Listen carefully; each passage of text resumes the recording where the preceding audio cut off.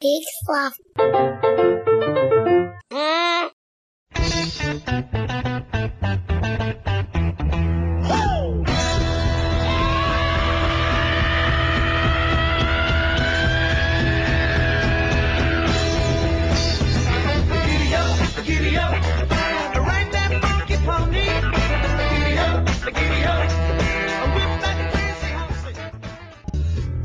Hobo Radio, the official podcast of HoboTrashCan.com.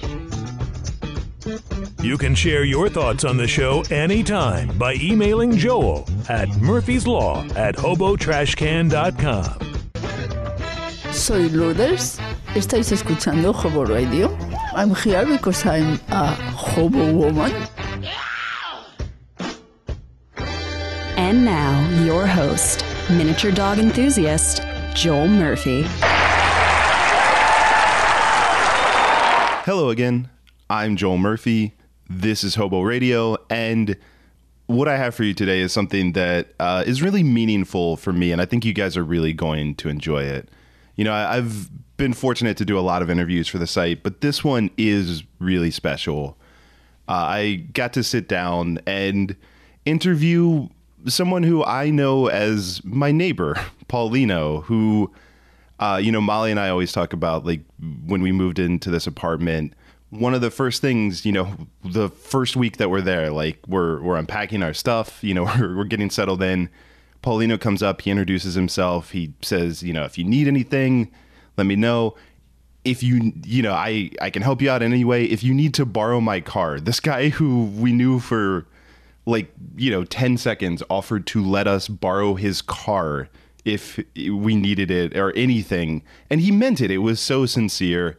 He's a guy who drove us to the airport right after Christmas so we could fly home to Baltimore. I mean, the level of just kindness and sweetness from him always really meant a lot and, surprised us because Molly and I are kind of people that would probably tend to keep to ourselves and be cordial to our neighbors, but not overly nice. But we were always excited to see Paulino and Lourdes, and, they just always brightened our days. And the longer we lived here and the more we got to talk to him, we started to learn a little bit more. It turns out that, he is in kind of a similar situation where both he and I sort of bonded over some health stuff with our significant others. And that was always sweet. He always would talk about us as being primary caretakers. And, was always just very supportive and very sweet to, he would ask how Molly was doing and I would ask how Lourdes is doing. And just always such a lovely guy. And then, over time would start to talk a little bit about his, what he had done for a living. And over time I learned that he had worked for Disney and that's how he made a living, working on every iconic animated Disney film that, I grew up watching.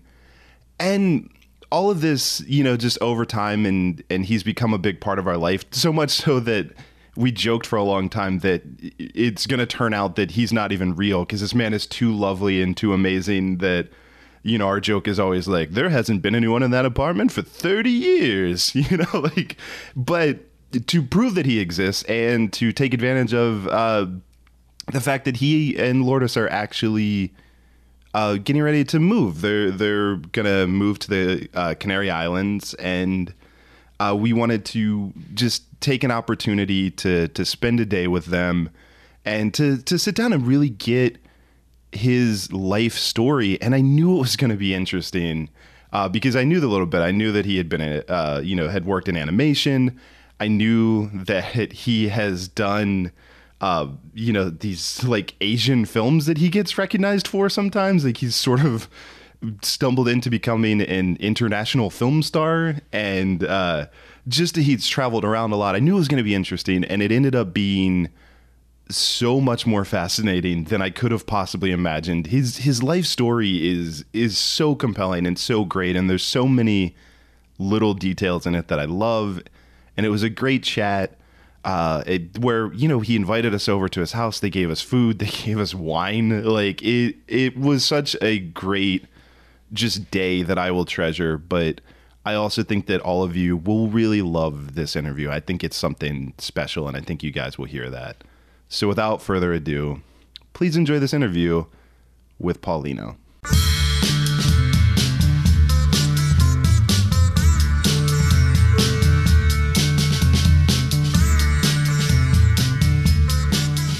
So I want to talk about little Paulino. I want to talk about you as a kid.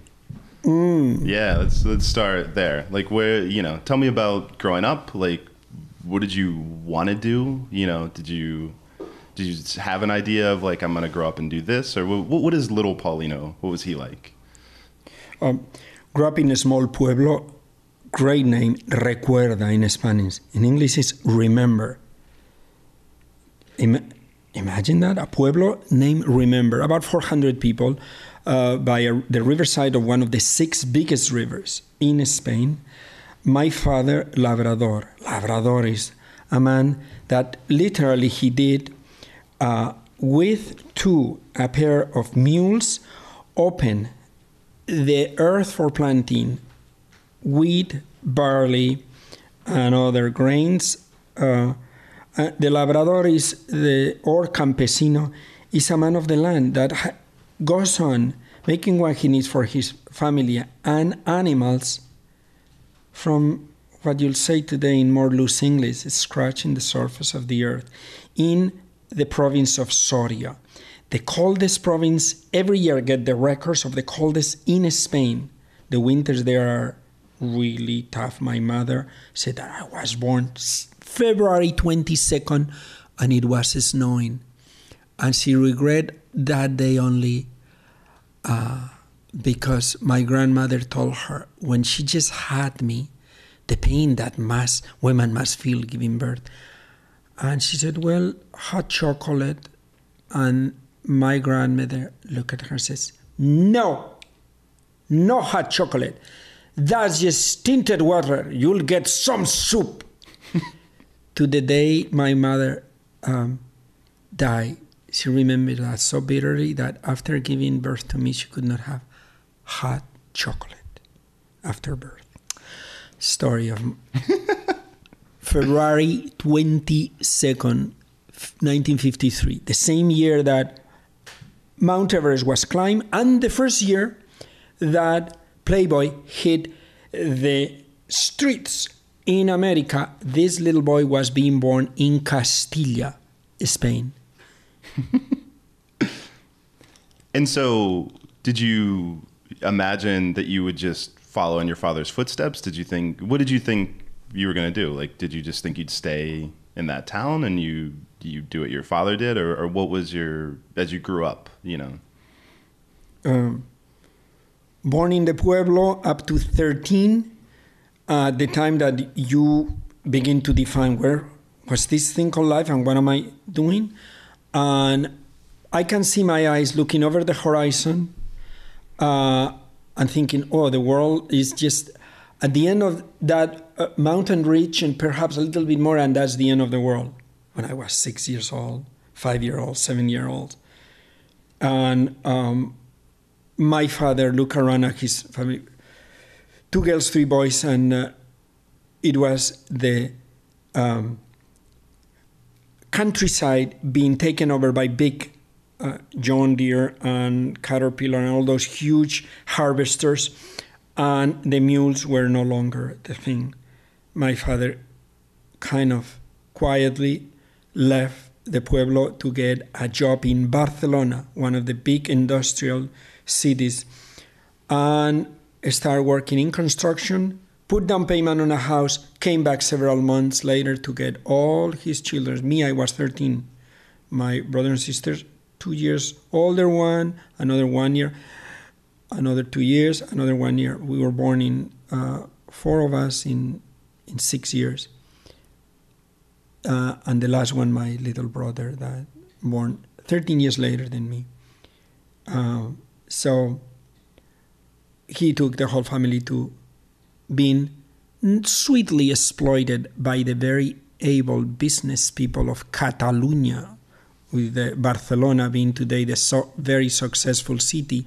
And they were very happy to get country folk from all over Spain for factories, for offices, for construction. So my father quickly see that all of us, my sisters, got to sell tickets into cinemas. I went to the cinema. God, day and night. You could say double features, triple features sometimes. Free. My sister will just smile and point the finger, go inside the theater. That's probably where I work my connection to films and Hollywood, and I could never entertain that I'll end up working at Disney. What I did there was, at 13, I quickly started working on a factory and then to an ad agency, doing errands for them, and then in the evening going to a school to finish my high school. So I was already two jobs, and in the evenings to finish high school at 13 years old. And that went on for a few years until one day I just said, no, there's something wrong in here. At that time, the great films Easy Rider, film Woodstock, portraying the great Woodstock Festival, the great play, Jesus Christ Superstar, all those three fabulous cultural items were banned by the dictator, Francisco Franco. And at that point, I was 16, 17, and I hitchhiked to Paris because it was not prohibited to see Jesus Christ Superstar on the theaters or Woodstock or Easy Rider on the cinema. So hitchhiked all the way to Paris with a little bit of strong, really bad cognac in case the hitchhiking did not went smooth in a winter day, which it did happen, to keep myself warm. And I end up in Paris in the address in La Sorbonne, the university, a fellow Catalan learning there from rich parents, but somehow I got that address and he let me sleep on the floor of his room, while then I went every day for several days to see the magic of that fabulous city of Paris and the culture without censorships and compared to Spain. And that was the big turning point in my life. I returned to Spain to never really return to Spain, realize that at the other side of the Pyrenees, there's another culture. They speak different.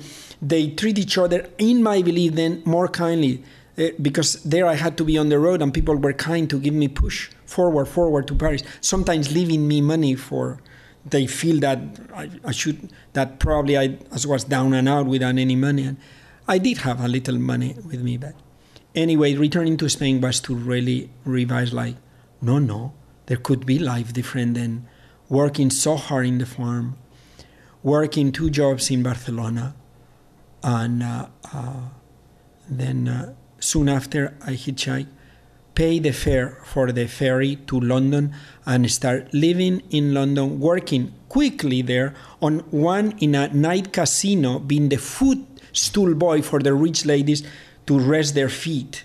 And they give you nice tips and a nice petting to the little boy from Spain. And then on a gallery that did Christmas cards that they then exported to Denmark, Holland, Belgium, Scotland.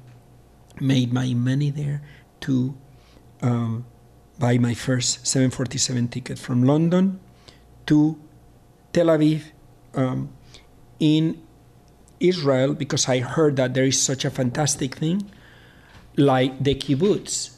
And in the kibbutz, you live free from money, free from the tyranny of work.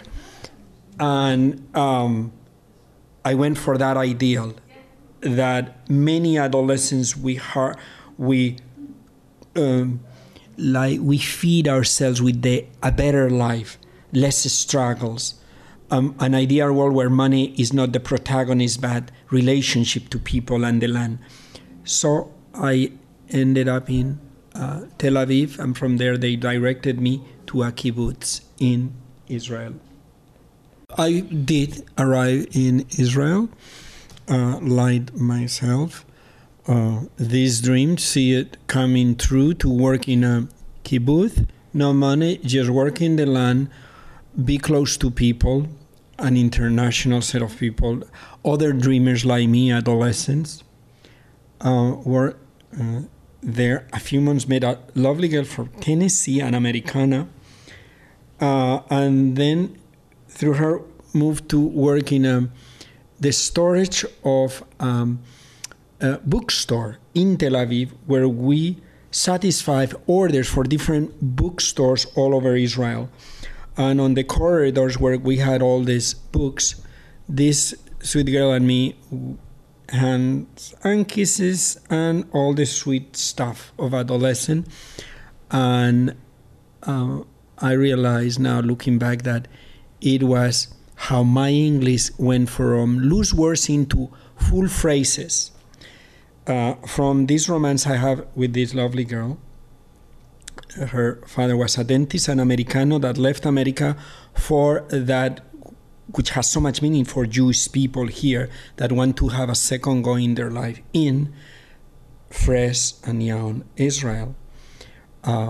So soon we were in bed, and in looking back, I realized that my English got really well grounded in bed with this girl. So anyone who wants to learn a second language, find yourself a girlfriend in Tokyo, or a Thai girl in Bangkok, or a señorita in Buenos Aires or Madrid, and you come out with full phrases before you know it. It's good. It's practical advice. Oh, yes. So, all right. So at this point, you're discovering a larger world in a lot of ways, but are you still just kind of bouncing around? Like, were you working towards something, or what was your drive in life, or what were you like, Films has become something possible where to get wages from. And in London, the people I work for, the art gallery, they said, we know a gentleman that has a studio in Tel Aviv, has an editing room, you could work there. I went, they had finished a film, there was no work for me, but I realized I could knock on the doors of a studio, an editing room, especially in that studio, and talk to somebody, and they'll say, well, not now, but please come back to us, we're starting a new film in such and such time. So I realized that it's something real. Somebody talked to me, and my interest was acknowledged as perfectly legitimate way to go forward. After Israel war thin with the and the visa also was limited, I went back to Spain and hung around with my friends. This was 63, 60. I'm talking 1967, 68, 69, 17, 18 years old. Just the top of the expression of the hippies and the new way of looking at life from this new generation. So hung around with students. I was too poor to go to the university, but they allowed me because by then I could translate to them the new albums of Leonard Cohen or the lyrics of Pink Floyd or King Crimson or Cream. So I was welcome in the circle of those students of fine arts school as this dude that doesn't go to university, but it comes handy to translate us all these lyrics. And soon, in just a few months, I see that they were doing work for Hanna-Barbera, a subsidiary of Hanna-Barbera. Did line up a contract with a studio in Barcelona doing Saturday morning cartoons. This is a very simplistic form of cartoon. And they say, hey, when I show an interest, you can do this too. Come to the studio, they are training people. I went and just fool around with it and returned it almost barely started because I realized, what is this? And then at the studio say, no, you have to, we'll give you an easier scene, take this. And they insisted, they pushed me. And my rejection of something unknown that I felt that I was not prepared didn't know anything about. After responding to their persistence, I could see finishing full scenes, and they could see that I was really advancing real fast in a very few weeks. And before I knew it, I had salary, and I was working for animated movies for Hanna-Barbera in Barcelona. And you didn't have an artistic background or anything? No, but the studio gave me really good training that after that initial rejection from me, that, like, I don't know, what do I know about this? But soon I knew I could do it, and they knew I was really good, better than other people that were training. So it became a reality, and probably about a year or so, we worked in these projects, and the Americano that was connecting the job from Hanna-Barbera to the studio in Barcelona noticed that I was really getting good in animation. Say, I give you a number of a few studios in Hollywood. You knock at the doors, tell them you come from me, and you can be making a lot more money than here, and you're ready. So I managed to get a tourist visa, lying to the American consulate in Barcelona that I was coming here as a tourist, showing them a fake contract from a film studio that I was required to return quickly for starting of a movie. And the Americanos bought into it, gave me the visa, arrived in Hollywood with, I believe, $200 in my pocket. Oh, wow. I arrived here and knocked on a couple of studios. The first one says that they had just finished a job. The second one was doing subcontract for Warner Brothers, Roadrunner, Bugs Bunny, Yosemite Sam, all those classics. And the lady at the studio says, "Oh, so you say you can paint, trace, and do special effects on this type of scenes? And please have this scene sit and bring it to me when you finish." A couple of hours I sit. I brought her the job. She liked it. Said, "You work for me from tomorrow on." "Well, I'm tourist here." Said, "It's okay. I'll help you. Line up your legal papers. For now, I'll just pay you straight cash." Well, thank you very much. And wow, I got myself a used bicycle, and I will pedal several blocks from Santa Monica Boulevard down to Melrose to a small street called Waring Avenue, and I was one of her team of about 18 to 20 people that we dealt with these jobs that she subcontracted from Warner Brothers. We did also for Peanuts, a special for Valentine's Day, for Christmas, a special from Peanuts. We did those beautiful. You worked on the Peanuts Christmas special? Peanuts Christmas and Valentine's Day specials that will come from that firm.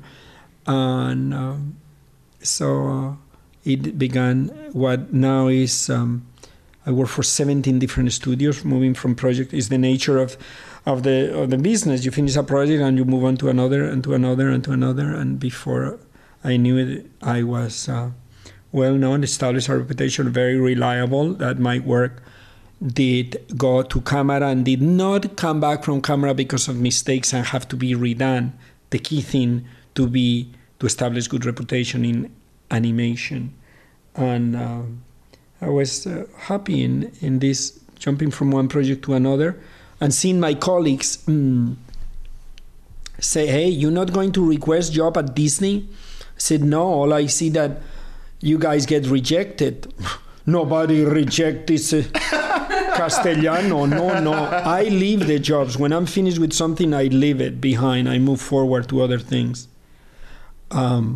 So I never request, send my resume and look for a job at Disney.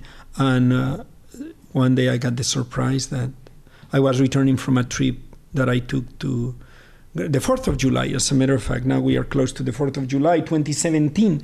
That was the 4th of July, 1984, on Grand Canyon with the Sierra Club.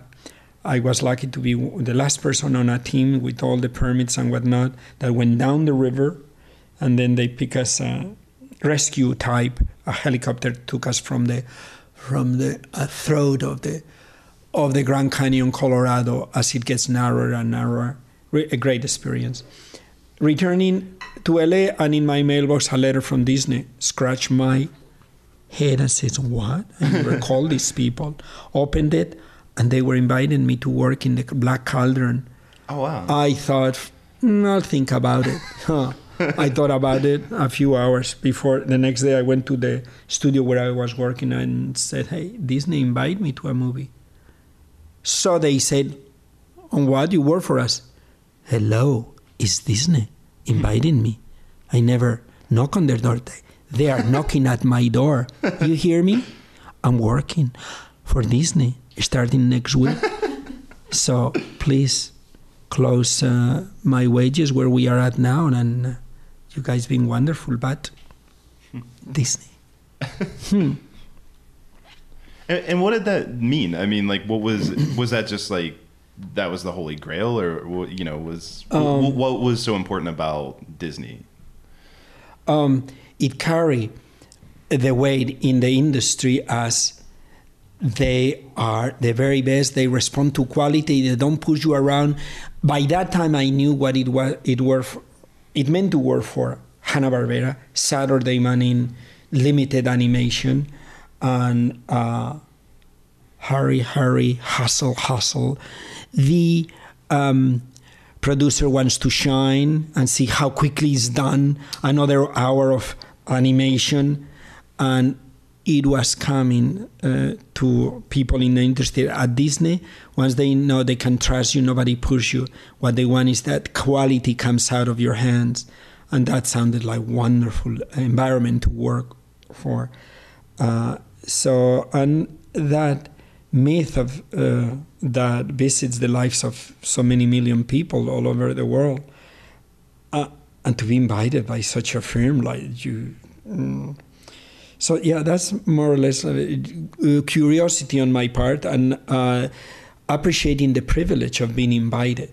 And then let's see what's going on here. What took place then is that they monopolized me. They saw that I was really good on what I was doing for them.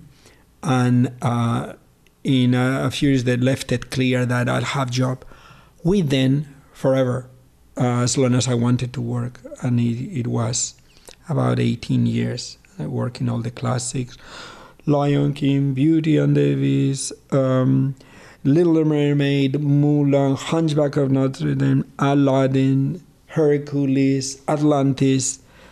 Yeah, like you said, I mean, that really is those great classics of the 80s and 90s. Many of them were extraordinary successes. Yeah. We bleed our eyes, sort of speak, because the overtime there was really very demanding, but I never minded. It was beautiful to be wanted and to be part of it. So I never recognized anything like holiday in the calendar or vacation. What matters is that they really were appreciating my effort, and that we were seeing in dailies what fabulous things were stacking up while doing, say, Lion King or Mulan or Hunchback.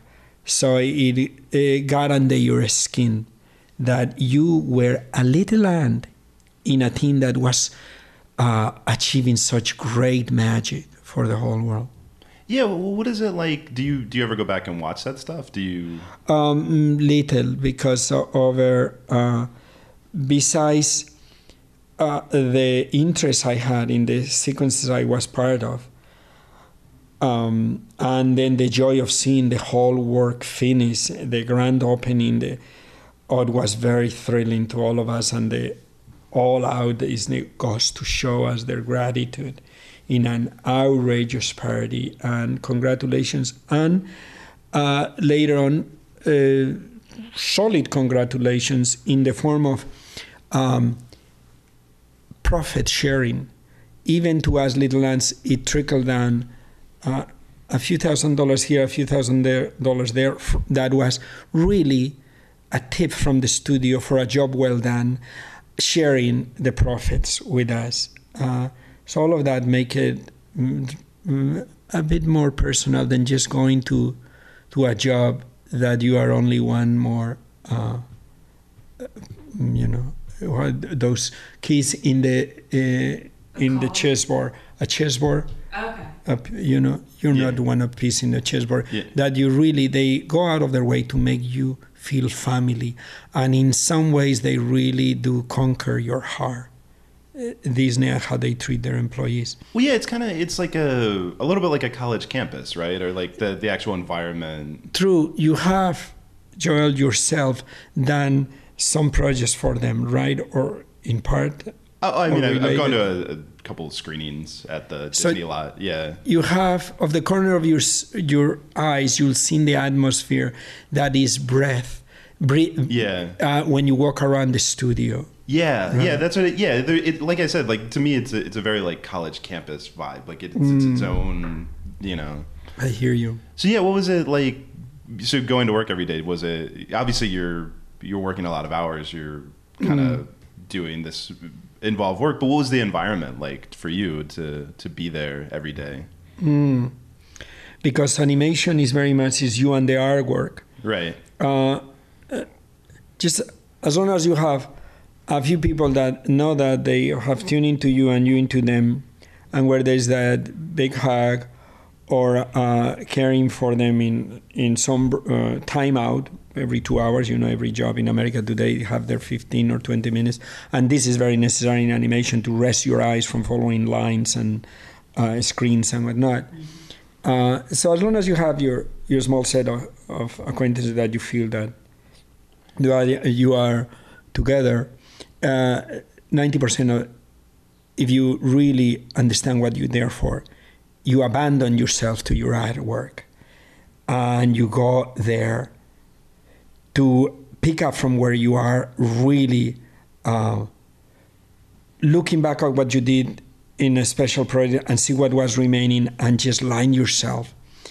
For me, it was very important, this lining up myself for the next day, to have very good rest the night before, to do my 5K running every 2 or 3 days a week, and to come there in the afternoon fresh and just ready to abandon myself in my... So for me, I never look at the clock. Right. They have to say, so, Paulino, come on. You're not going to go to bed. You're not going home tonight. And I love that the motivation was such that was the case, that I was there for my job. Yeah. To mix myself with my job, not to see that the time passes until my salary check comes in the bank, which I think is sad, but many people in the world have no choice but to subscribe to this form of making a living. So I consider myself lucky that there are jobs still in this world, and people that let you leave you alone to breathe in that connection to your job, where it can become a matter of accomplishing something as opposed to spending time until that check comes in the bank. Well, I'm curious too, because I mean, I know a bit about what's involved. It's very meticulous work, Right. But just to get a sense of like, so in a day of animating, like how much would you get done, for the film?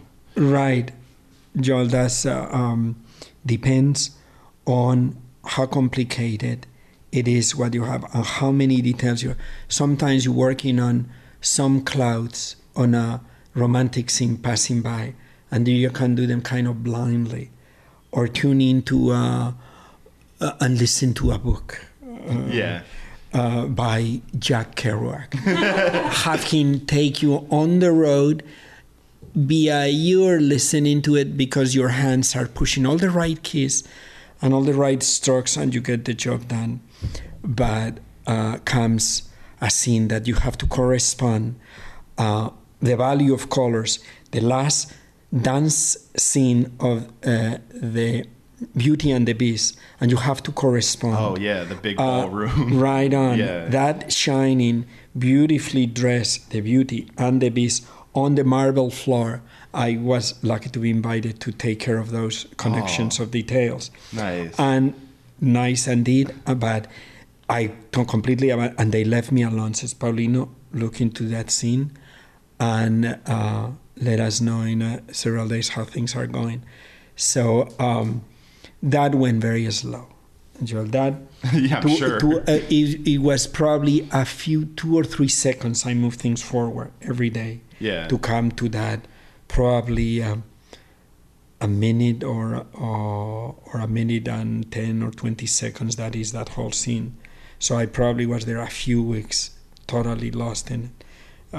Lion King, another similar thing. So, Pumbaa, this wonderful animal that likes to eat bugs coming out of a piece of dead tree, and all those bugs are in all colors, forms, and the most charming thing. And you have to follow what little bug carries what design at what color and to what hole it disappears on, through which other hole it reappears. Oh, yeah, you have to track, yeah. Oh, that is a beautiful puzzle to be lose yourself in. And that then come dailies, and they said, oh, this is good. No retakes on this. All those bags, they disappear dressed in red. And the one that's supposed to come out dressed in red through the other hole is that one, not now comes dressed in yellow. Right. And all those items were just so checked by the people that look after giving the green light that the staff then will go into the editing room, that you'll get a great satisfaction that they trusted you with a very difficult scene. They never really time you like, come on, we need to do, or push you. And at the end of the day, you'll see that in many ways, because they left me alone for many good reasons, the staff came out all right because there was no pressure. But my connection to the job and then the time to do it. So yeah, Disney is to be applauded for leaving his people alone to do the job. Well, and the stuff you worked on is so iconic. You can see it now that, like, they're making the live action Beauty and the Beast, and it's pretty much a recreation. They didn't change anything. That ballroom scene, like, it's just actors like recreating the stuff. Like, that's really does that feel like a little surreal for you? Like, what is it like? Do you watch the? It's what you see in there, and by now you have lived in this planet long enough. You and Molly. And you see that a lot in showbiz works on formula. And animation is a great deal of it is formula. They saw that the formula of putting these ingredients, this character playing against that character, and that the storyline goes this way and that way, and we end up with this kind of cinematic yogurt. It brought us millions. This is a good formula. Let's repeat it, but let's do a little twist, a variation. What you just say, live actors and actresses. Why not? It's like our old man, Ronald Reagan, says, if something is not broken, don't fix it. It's working. It's working. Reagan knew things of Hollywood. Probably he learned that line himself from working in showbiz. Sure. Disney brought in, there you are, Disney brought in millions with his original animated, so they apply many of those values, they replicate it with live actors. Well, what I think is interesting, too, about the time that you worked is you can kind of see a shift, too, and I want to say, if my memory is serving me, that Aladdin is the first one I remember that actually incorporated computer animation, too. Like, there's a few sequences in there. But so, and then you could kind of see there was a shift where then, like, Pixar came along. Right on. You got a good memory there. Where they shine, the computer animation was in the Flying Rag. Yeah, that's what I remember. The Flying Rag was animated, and it had us all in the studio in awe of what was coming out of this lab. Yeah. Because it was, as you can imagine, very much experimental stuff. But that the experiments were such good results that they end up on the screen, and for all of you, the audience around the world, to see that flying carpet come alive. No, I remember, like, I think I'm the perfect age that I was a kid when I saw that, and I remember, Sorry, dear. No, just helping you. No. Yeah, I think you... Yeah, we eating a little snack here. some nice French cheese, California almonds, and yes, I confess, we are drinking some Sonoma Chardonnay, a little bit from Northern California. No, you and Lourdes have been so lovely to just invite us over today and let us try to eat off mic.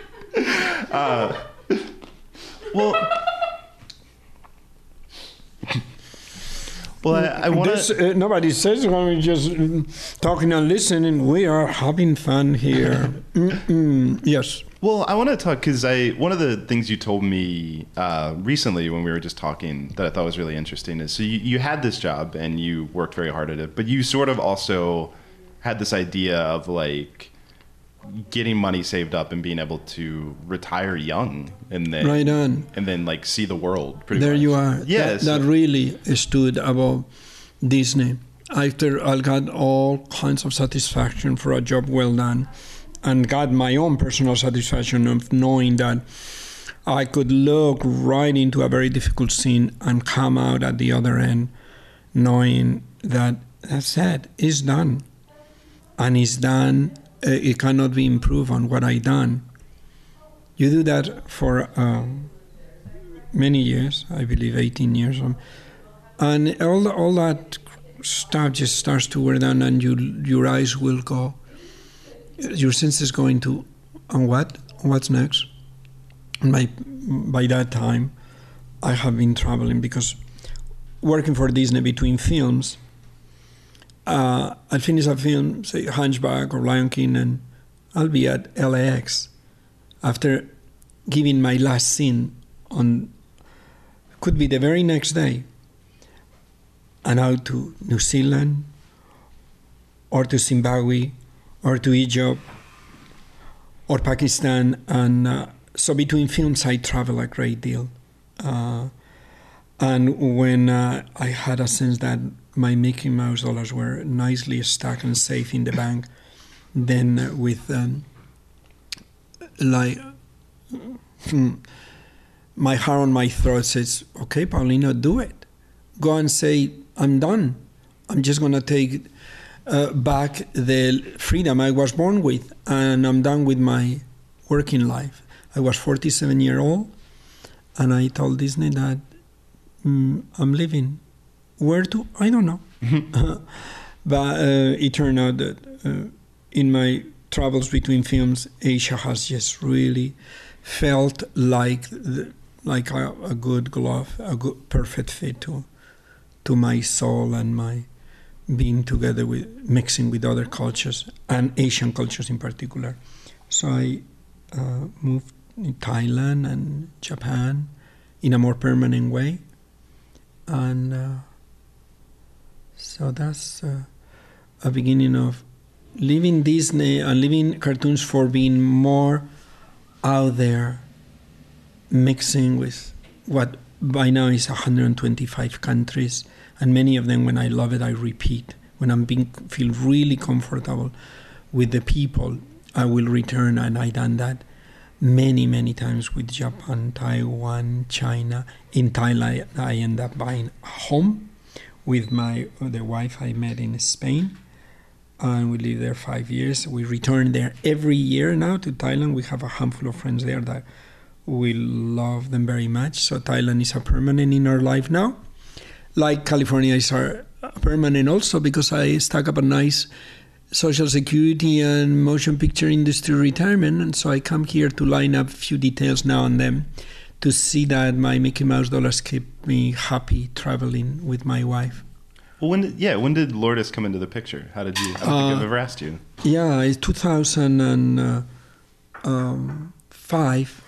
A Disney colleague told me one day, hey, you born in Spain and in your own country of birth, you have a great adventure you haven't done yet, the Camino de Santiago, 900 kilometers pilgrimage, done since the Middle Ages. My aunt's actually walking.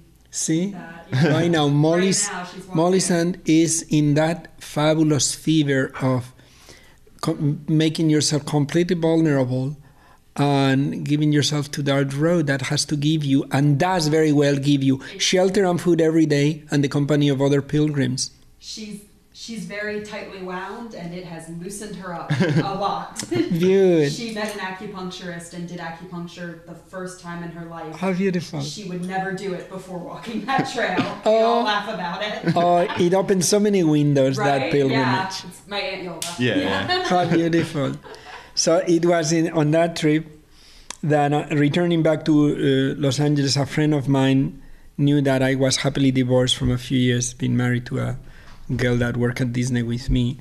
And he said, oh, don't go back to California before meeting this lovely Aragon lady named Lourdes. So he brought me to have dinner with this lady, and it was really love at first sight. As the saying goes, because we become inseparable. And that was 2005. Today is 17, so it's 12 years ago that I met Lourdes. And it took no effort to convince her that she loved Asia probably as much as... By the time I got to know her a little bit, I knew what an open-minded person and kind and interested in other cultures that she is. So soon after hanging around Huesca, this province in the Spanish Pyrenees, where Lourdes has lived most of her life. Then we moved to Thailand and bought ourselves a home and lived there. And my honey was invited to film festival, to performance art festivals, Bangkok Arts and Cultural Center, and then she was also asked to do Spanish for the most highly developed Spanish classes in the University of Bangkok. So it was wonderful to see how a country so foreign to Lourdes, they could see that she was valuable and interesting and flexible to mix with them. She even gave some basic Castilian in the alleys of Pat Pong, the number one place for flesh in Bangkok, Love Girls. And she was invited by an NGO to teach the street girls, Love Girls, there some basic Spanish, so when they have Latin Americans or Spaniards in the room, that they could defend themselves with few important words like "not this way," or "that hurts," or "el dinero primero." And then she taught them also some Hispanic folkloric dance, and we got the gift to see what beautiful human beings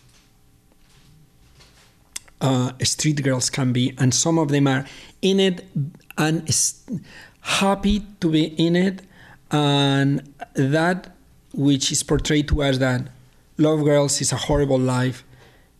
You should listen to some of them say where they come from factories where they terribly overwork for peanuts, and now some of them have formed their own clubs. They don't work for a pimp. They manage their own home, their own. They vote the madam, and they share the money with themselves. And they feel, many of them, that their life have been stimulated by the way some foreigners have treated them, the macho culture of Thailand that has keep women really in the everyday life. They truly keep them as second citizens in many ways, but they sense that some form of dignity has come into their lives from getting money and a new freedom they had. That the culture did not offer them any other way. So it became a world for us that to be behind the scene and see that it's not all what's been portrayed to us on bleeding hearts, churches, and documentaries, just exaggerating the gray side of legitimate human beings going to with their lives to see how they can make ends meet and better themselves. Yeah, no, that's definitely, a very, I'm sure, eye-opening experience.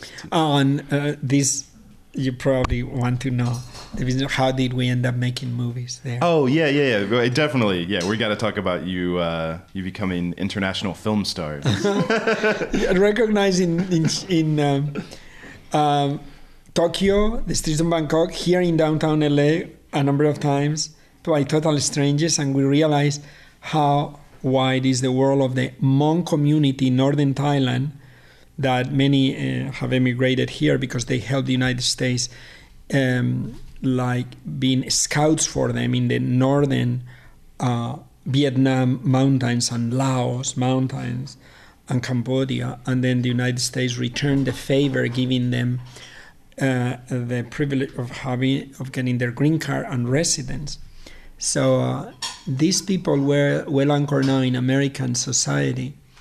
They have earned money and gone back to the mountains in northern Thailand to make films based on the struggles they suffer in the Vietnam War, the struggle they suffer in northern Thailand, being in some way second citizens in Thailand, although they are kind to let them have the refugee camps that they turn into pueblos, villages where the Thai government has brought them water, electricity, schools, churches, because most of them are Catholic Christians, although animistics, true. Before the principal American preachers come to sell them Jesus Christ and all the other variables that come from the Catholic Christian world. Not to criticize that, because they are doing a lot of good for these people. So anyway, I have a friend there, a German, that came to visit us in our home in the countryside north of Bangkok, and said that a team from St. Paul, Minneapolis was doing a movie and they needed 2 white faces for an anthropologist. And they look at my wife and said, "You're perfect for this." My wife says, "I'm no actor." Said, "It's easy to work for us." We did go, they used me as interpreter, but halfway through the movie, they look at me and says, "You want to play her husband?" At that time, we were not married. We were inseparable, but not married yet. So I said, "I'm no actor." She said, Come on. I needed to be pushed very little. Soon I realized, the joys of pretending and playing games in front of the camera. And they were very patient with me. They let me do not many mistakes, like being a fool at first and looking at the camera. Fortunately, now I don't see it when we shoot, but at the beginning, it's amazing how it magnetizes you, all the instruments that takes place in filming a good scene.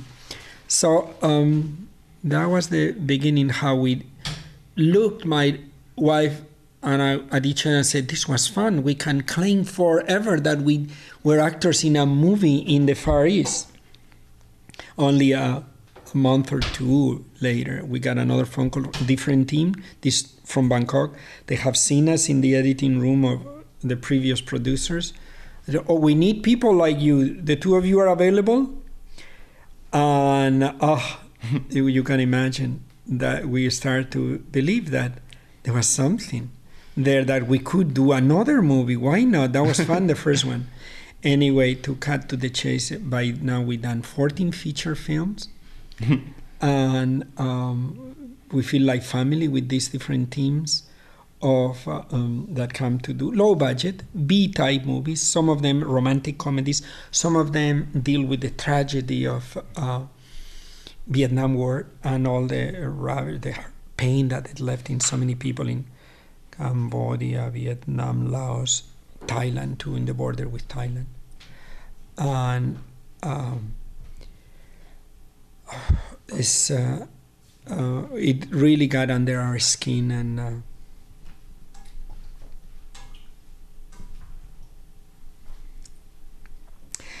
It's beautiful. It's great to be to feel family with someone you didn't know before, but because of what you live together with them, they become more than your real family. As you listen to their stories, their struggles, and they invite you to portray so much pain that before you know it, so you are feeling that pain, even if it's for a short time. And so we eternally grateful for these people to invite us into their lives and to have us be part of portraying their history in Southeast Asia, and now how they successfully embrace what great opportunities America can give to immigrants. I believe they have now a congressman from the Hmong community. He is in Washington, D.C., and we applaud them and love them very much. And we've seen them from earlier on beginning to film to now. We see how they are visibly, we can see from every new trip we take to Thailand that they are bettering themselves. They are making the most of what the Thailand hospitality, and now they come to America, and before you know, they have their kids going to university, and their second generation Hmong people are something to reckon with, at how well they apply themselves to make the most of their education system here, and the other good things that American democracy is clearly better than most democracies in the world, at allowing people that come out of nowhere with nothing but the clothes they wear, and give them a hand to see what's available for them. So, two things here that has to be recognized. A great community, people that have suffered, that have not, still today don't have a home. It's like the Kurds. They are in northern Iraq, they are in Turkey, they cannot claim anything that is their home. The Hmong people today, they originated generations ago from the southern mountains of China, migrated to northern Laos, northern Vietnam, northern Thailand, and they never lost their roots, their teachings from their parents. Much of that culture is by word of mouth. The grandmother passed it on to the grandmother and to the daughters and it's beautiful how they maintain it alive today. And the other people I want to reckon here is the American system in welcoming people like me. First come here illegally, and they saw that, yes, I apply myself to be the best I could do for what they offer me to do, and today America will remain the biggest, strongest identity to my life is how California gave me the opportunity to better my life. Yeah. Yes. Well, you've been super generous with your time, and but, we'll go ahead and wrap up. But I do want to talk to you. I know that you're we're getting ready to lose you. You're getting ready to move. The Canary Islands is our next destination. We lived there for a while before. Hierro Island, the smallest of this archipelago of six, 7 islands. Just about the number of islands you guys have in Hawaii. Also volcanic origin, although a different volcanic activity than the Hawaiian ones. And it's there that we go back after several months here that my honey got a serious disease, immune system. We came from a second opinion, and we're returning there to this wild, beautiful island with just one street light in the whole island, about 5,000 people. One of the purest waters surround the island that can be found, lab analysis demonstrated anywhere in the world.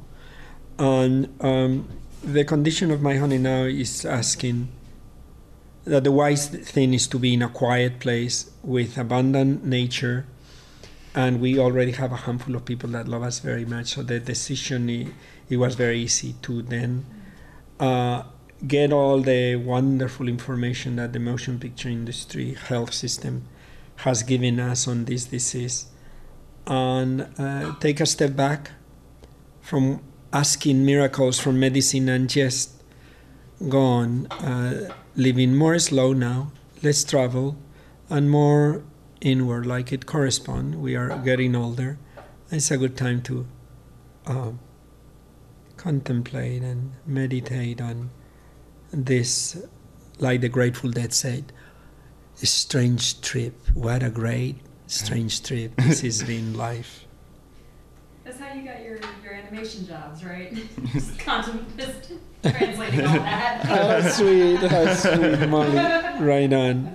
Yes, I wish you all a great trip in this adventure of life in this fabulous planet we call Earth.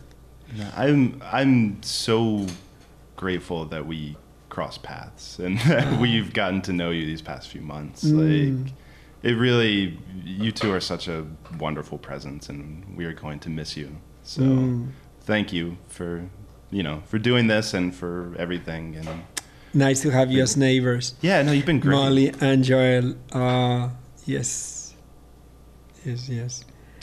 You brought smiles to us, and you wake up in us. We never had children, but when we see the two of you that are having your own delicate issues with the health of Molly, it's been beautiful to see the father and mother that resides in Lourdes, my wife and me. When we see the two of you balancing an equilibrium with everyday life because of the chronic illness of Molly. So thank you for letting us pet you, give you a big hug here and there, and cheer you up and show you how we, much older than you guys are, we refuse to be a stay put, but go on embracing life and just do it differently because of the considerations that have to be taken into account every day for Lourdes. Yeah, no, I think it's been really powerful for us to see you guys and to, sort of see you as older versions of us. Beautiful. Yeah, slightly older, not much older. We do. We love and to be as if we were in the same phase of our lives, which we are not 50s, my wife, me 60s, and you guys are in your 20s. And 30s. Yeah. And to sit here or to be together as we've done other times and to know that we are together and it doesn't enter at all that we are in two very different phases of life. But what matters is that we have interesting things to share and enthusiasm for life and wishing more of what it means loving this time on Earth. Yeah. Well, thank you so much. You're welcome. You made me cry a little bit. I'm sorry. No, good cry. I'm sorry, dear.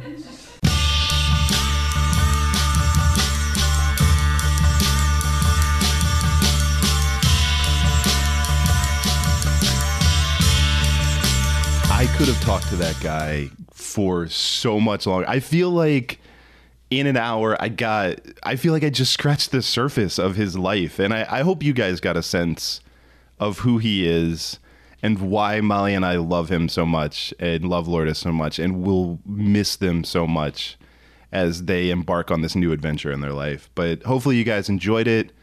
And if you did, and this is maybe your first time, go check out the archives, listen to some other interviews and such. But that's going to do it for me this week. So remember, kids, don't do drugs or you go to hell before you die.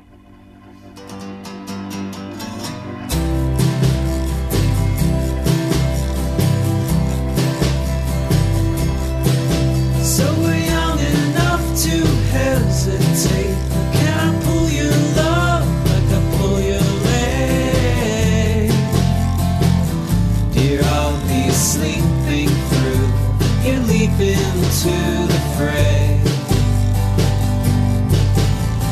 smoothest road will hold our breath as the newest old Americans. And in the retrograde we'll be oh so vaguely stressed, 'cause memories imagination, I can reimagine you beneath brown bats with moon blue teeth, swinging low through the evergreens. You wouldn't believe my disbelief.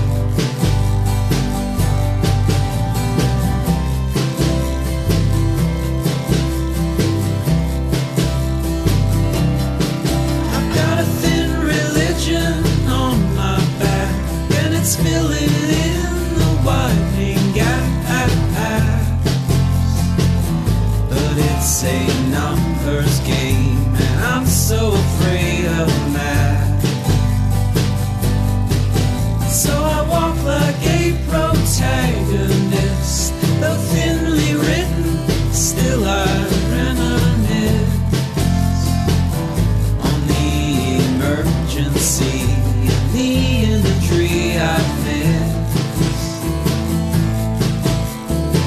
'Cause memories imagination, I can reimagine all of this. Dirges in perfect pitch, repeating that this bottomless.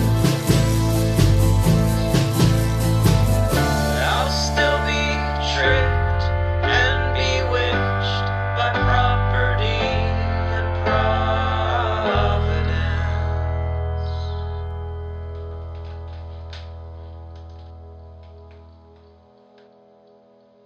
De ojos y que quiero que se sienten. He's difficult. He's a prima donna. When he's on the set, woof, he's full of demands. He's full of demands. What dear? It doesn't matter. I just walk around the house doing whatever I want when he's recording. Lourdes, somebody's laughing here on the set. Call security. Hobo Radio is a production of HoboTrashCan.com. If you enjoyed the show, please rate or review it on iTunes. Hear more great shows on the Peak Sloth Podcast Network, like this one. Hi, everyone. I'm Jessica Hinken. I'm Laura Wexler, and we're the hosts of the Stoop Storytelling Series podcast. We are a podcast in which you can hear true personal stories that are Sad, happy, funny, sad. itchy. There's no itchy stories. Why did you say sad twice? Because we gravitate towards sadness. That's not true. It's very fun. You can download us on StoopStorytelling.com or iTunes, and you can also find us at the Peak Sloth Podcast Network. Thanks for listening.